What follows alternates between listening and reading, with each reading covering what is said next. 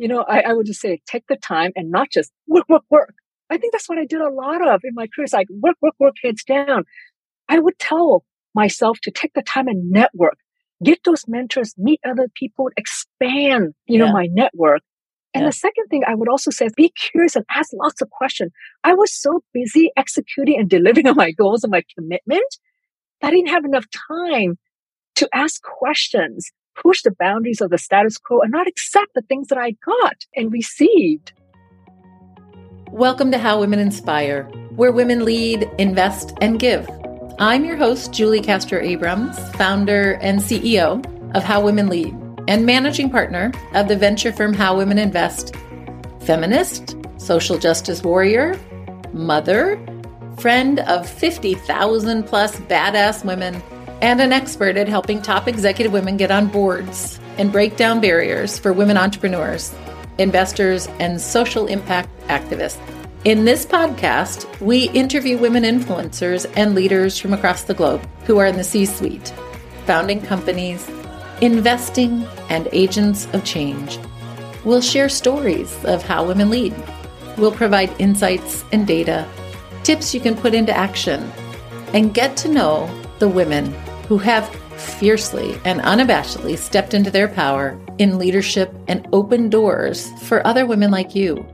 We discuss topics ranging from the journey of getting a board seat, how we can counter cultural frameworks that change the way the world views women leaders, what we're doing to close the gender funding gap, and driving equity for women in all aspects of life and career. My goal is that after every episode, you walk away feeling inspired, unstoppable, ready to level up and step into your power and influence. I want to break down the cultural narratives that hold us back collectively and those messy messages you heard that are taking up way too much of your brain space. I want you to know you're invited in because I know that together we can change the culture, change opportunities, and create the future we want for our daughters and sisters and friends. This is our time. Are you in? Welcome to How Women Inspire. The woman who's going to inspire you today is a people-first leader, and I've seen her in action. She's a builder and has extensive leadership history leading organizations in the United States, North America, EU, Asia, and the Middle East. She's been building businesses, products, tech foundations, and organizations for over 30 years for some of the world's largest companies, Amazon, Uber, Walmart, Microsoft, Yahoo. Like, what big name isn't included in this list? And her passion is leading agile cross-functional teams to solve complex problems and help companies really grow fast, where technology is a critical part of their business strategy. From starting up to a Fortune 100 companies, she is directing innovation and research, management, operations for products, and digital transformation initiatives. And let me tell you, she is a mentor and a leader who impacts everyone around her. Thank you so much, Miley, for joining us today. Hi, Julie. Thank you for having me on this podcast. So could we actually start with something fun? What is a song that is maybe your theme song, something that you play during the tough times or the good times? I know you love music. I do. I really love music. And one of my favorite songs is Good as Hell. Hey, nice. I love that. When's the last time you had to whip that one out? Do you remember? Last week when I was on a business trip in New York. It was a very stressful week. So I thought, let me just play something to pick me up. I watched you lead beautifully at Uber and really lead the technology and engineering arms. And then you switched over to Amazon, which as far as I know, is just a totally different culture. How do you take your own values and the culture of innovation you want to embody when you lead a team? How do you do that when the cultures are so different? I'd love to hear how you think about that. Yes, usually when I start at companies, I always take who I am and all my years of experience into that company. But I also look at what they value. In Amazon, they have leadership principles that embodies their culture. And so I take myself in there, take a look at what they value, and I try to lift them from those principles and make it work not only for me, but for the people that I lead and for the customers. So it's not a one size fits all leadership model that you have. You really reform based on what the values of the company and the team needs. It is, because usually when people hire me, they hire me to take them to the next level. So Yeah. I don't want to go in there and do what they've always done, because then why would they hire me? Can you give us an example of like an innovation or cultural shift that you've helped effectuate? Absolutely. Everywhere I go, agile and speed is what I bring in. And so going into last mile, I look at what they are considered the world's best in delivery experience. But then I looked at it and said, how can we scale to the next decade? You've done really well in the first decade, but now we're going to look at the next decade of scaling. How are you going to do better, especially with the changing landscape of this economy? And so that's what I'm doing for them. Well, and if you look at like the life cycles of companies, right? If they don't have what you're doing, which is that discipline and focus on innovation, they start to stagnate and then they decline. Have you ever been in, most of the companies you've been in have been relatively young tech companies, but how do you feel like, can you see when a company's starting to get stuck and stagnate and okay, now it's time, we're going to lose if we don't get going on this? Absolutely. When I joined Uber in 2016, they were a rocket ship rising. And so when I came in, I took a look and did an assessment. I realized, yes, the rocket ship is rising, but let's take a look at your engine, because I was leading business platform for them, I was the engine of Uber. You can't run an autonomous car without passing through on my platform. And so I needed an assessment. I said, look, you can add new paint job, alloy wheels, tinted windows, but if you don't invest in the foundation, the engine, the car's going to stop running. And the bells and whistles, it doesn't matter how cool it is. So you said you're a people first leader and that you start with the leadership structures within the values within a company. But how do you really motivate people? What is your secret sauce? Because you lead big teams. I do. One of the things I focus on is getting to know my people and building that trust, and also to understand them. I traveled around the world a lot to be where my people are, to understand the office, the environment, their families, the culture that they live in, to get that trust, and then we can connect. Because until then, I'm speaking French and they may be speaking, something else. So that's how I begin. Like, how big is your current team? That's a lot of people for you to get to know and really build a trusting relationship with. My current team is well over 800 people and growing, and they are all over the world. I think there are 26 plus countries, cities. Yes. That's very personalized leadership. And of course, we're seeing all over, there's great articles about how women are winning as leaders because of that kind of building trust, really getting to know people and understanding what motivates them. And yet, you just mentioned a challenging time in the environment and the market. What is your leadership? How does it show up during challenging times? What does that look like? I think the first things I have to acknowledge that they are challenging so that people know that I do know, right? I have to acknowledge that, yes, it is challenging, but then I try to focus my folks on what can we control. But I realize there's a lot of things not in our control. And yes, I'm going to worry about those, but let's focus on the things we can control. And what are we going to do about it? And it's always going to be a strategy of short things that we can do, but little midterm things. There's no point looking long term because there's just too much happening. And so then the team gets a sense that things are incontrollable, that they can make changes to it, impact the way they work, the experience for our customers.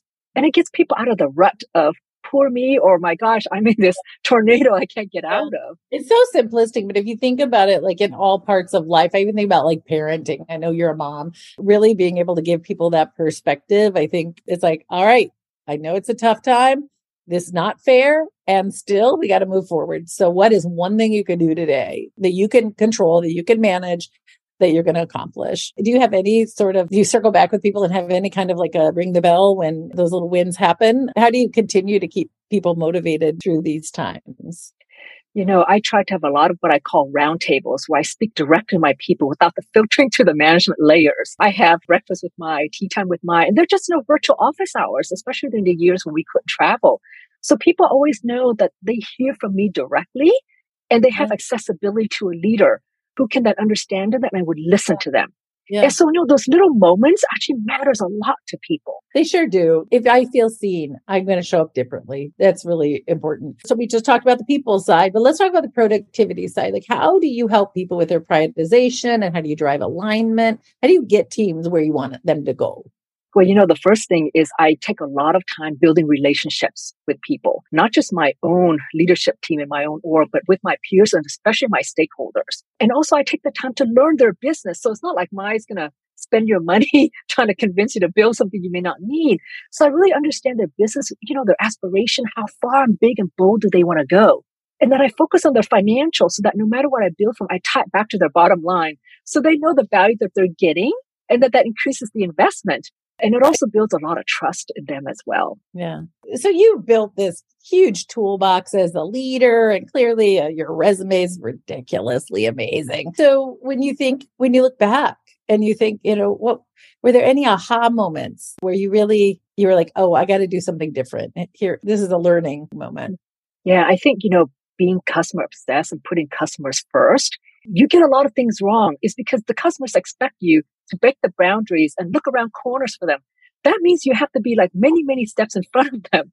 And so that requires experimenting, trial and errors.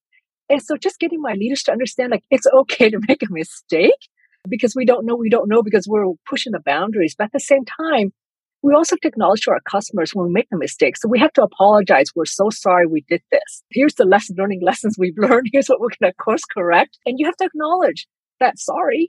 There's no way you knew this when you were 25 years old. How could you? So were there pivotal moments where you hit a wall or you listened to somebody or read a book, like something that was like, wow, this really changed my trajectory as a leader? I didn't do it early in my career. Almost the first 20 years of my career, I didn't have mentors. It was me, myself, and I navigating my career. And when I retrospect back, I said, what was I thinking? I now have several really good mentors. People have known me and watched me grow through the years where they would give me direct, concrete feedback, also knowing who I am and my experiences. So I have to say, those are the first mentor I had that I actually could really trust.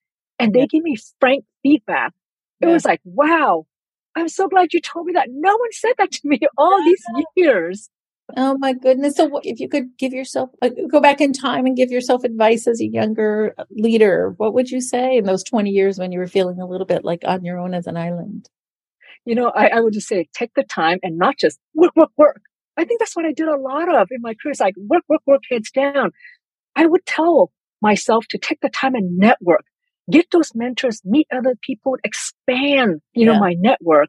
And the second thing I would also say is be curious and ask lots of questions.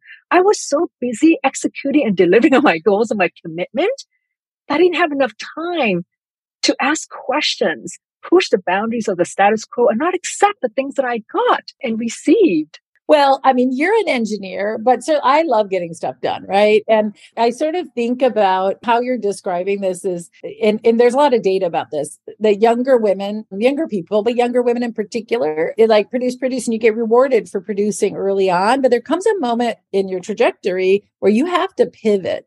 And you have to change how you show up. Like exactly what you just said. You have to network more. You have to have enough spaciousness. You can think about innovation. You can get ahead of it. Think about what my boss and my boss's boss need. If you were to think about sort of at what point in a career is that really essential? Is there a level that you can think about? Is it sort of once you become a manager, a director, a VP? Like when do you feel like that pivot is most important? Because I know you don't get promoted if you can't show exactly. Yes. I didn't realize the time, but it actually begins when you become a people manager. Because when you become a people manager, it doesn't matter what level you are in people management, you represent your organization. And the organization is only as strong as their leader. And of course, I didn't realize this years later, but now I retrospect back. But at the same time, though, Julie, every leadership level you rise to is different. So all the skills that you have at one level does not translate to another. So it has to be a lifelong development and learning as a leader in order to rise. Well, you got some good feedback when you finally got it, but you said you were kind of on your own trying to figure it out. Did you get a master's degree? Did you take classes? Did you read books? Like, how was it that you evolved your own leadership? I know you're an engineer, or did you just engineer it? Oh my goodness, no. I did all of the above, Julie, and I still am. I went to night school and I got myself an MBA. Yeah. And then I continue to get continuous certification degrees. I read books on a regular basis, both technical as well as leadership development books. I read blogs, I read articles, and I have mentors, my family and friends network. Yeah. And I'm still doing it today. Well, you're such a huge role model for women engineers. And in general, we talk about the engineering process. I do venture investing, as you know. And in engineering, like often the engineers get so focused on producing the thing, they forget about the customers. So you literally said there came a moment where you're like, I have got to be fiercely customer first and understand the customer's needs, which is I want all engineers to really understand that. Right? Are there other things any other advice you could give to women engineers to say, hey, because the skill set and the positions within companies are so valuable, and what does it take for an engineer to get to that next level? I would have to say to find your voice and speak up. And first you would begin with yourself, but then you have to do it for others, to advocate for the women around you, below you, and become their ally. And that's something that we women, myself, I did not do very well in. And that's something I encourage everyone else to do. Speak up, find your voice. How do you find your voice? At How Women Lead, we now have a course called Branding You, which is really helping people sort of, with an executive coach included, like really figure out what do you want to be known for? What is that brand story? But and how do you get it out there? But that's a little further down the road than what I think you're talking about. So along the way, do you get an executive coach? How do you find your voice? Like, what is it that you want to say that you stand for and how you want to show up inside a company? It's hard to figure that out on your own. It is. And I actually recommend some sort of coaching or the programs that How Women Lead have. I actually went out to a program where it was a coach with 2 or 3 other women, because I always feel weird by myself with the coach because I don't know what to say. But having in a small little group with other women, it actually affirmed to me that I'm not the only one who have this problem. And there's women who can relate to me. And so when the coach gives advice, it doesn't feel weird for me because other women. So I highly recommend to begin, not with a private coach, but a program like what you just said, Julie. Okay, Ma, you're such a badass. Like, you're capable of doing anything. I just love watching your career soar. I want to say thank you publicly for your advice to my daughter when she was just a baby, had been working for a year or two. You really helped her figure out like how to position herself and find her own voice. And it's really paid off for her. So thank you. What is next for you? Where do you see yourself in 5 and 10 years? Are you continuing to stay in tech and innovate? Are you moving more into the investing side of innovation? Like, what are we going to see from you? Yes. So for the last several years, I've moved beyond just engineering technology. Just this week, I started a new role in AWS. Hey. So I'm actually in a revenue generating area, not a cost center for a change, which is really nice. And I'm leading this business with skill set that I've never led before, such as marketing, business development, content, technical writers. So it's a holistic business. And I'm extraordinarily happy about that. I often debated, do I want to have one more gig before retirement, like becoming a CEO of a company, or retire and help others through public board work and things like that? So yeah, a couple more years and this is a big pivot. I say it like in terms of I place women on corporate boards, and often people, as you know, people say like you need to have had P&L responsibility. I need to know that you know more than just your one vertical. So congratulations. That's great. When you think about board work, tell me a little bit more about sort of what is your perspective? What do you bring? How do you like to see yourself as a value add on a corporate board? Yes, I built so many things in my career. I tell people, like, I can pretty much build anything you want me to build. But where I bring the value is getting people to think far, but yet think deeply. I'm very visionary and strategic, so I can help with, so that's your business. Here's the possibilities, but here's a couple of strategies to try to get there, right? Yeah. So that you don't have the risk of going in there and you fall into some sort of hole. So the value I bring is just a lot of experience looking around the corners for you and looking out. Yeah. But yet I can dive deep into the business, the product, the customer experience, the technical as needed. Well, you've clearly been in some of the largest, most high-profile companies, and maybe a scandal or two or some crises in your history, not you, but in the companies. Talk a little bit about that. Like, I would think your toolbox now is so strong on a board that's dealing with a crisis or has to anticipate and prevent. I would think that you would have a lot to contribute. I do.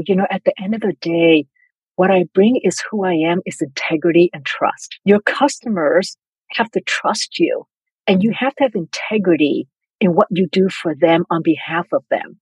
And so that's who I've always been. And I've never sacrifice that for promotion, for an advantage, for a larger organization. I just refuse to.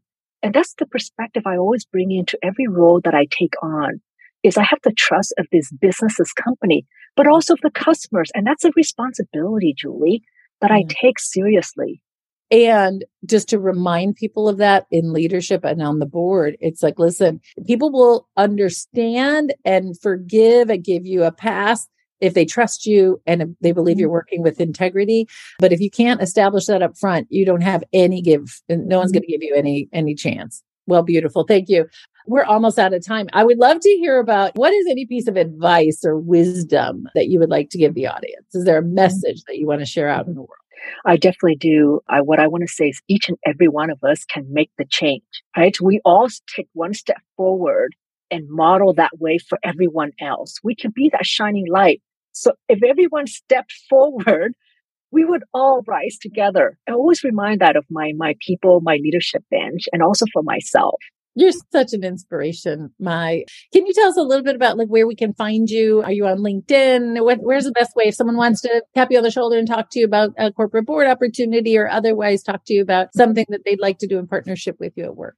Yes, so I am on LinkedIn. You can find me there and I'm happy to connect and have conversations. Fantastic. Well, this was wonderful. Every time I'm with you, I feel like you're such a clear communicator. You've got such a tremendous background and you're so humble in the way you communicate. It feels so accessible. And I want to say thanks for that. It's really a gift to everybody who gets to be part of your life. So thank you so much, Mai, for joining us today. Yes, and thank you so much for having me, Julie. And with that, I want to thank you all for listening to today's episode of How Women Inspire. And because your inspiration should not stop when this podcast ends, head over to our website, howwomenlead.com. Follow us on LinkedIn at How Women Lead and subscribe or follow on your favorite podcast app to find out how you can proactively take charge and step into your power through our workshops and activism. In our loving network, we want to propel you. See you next time, ladies. And remember to be unabashedly visible.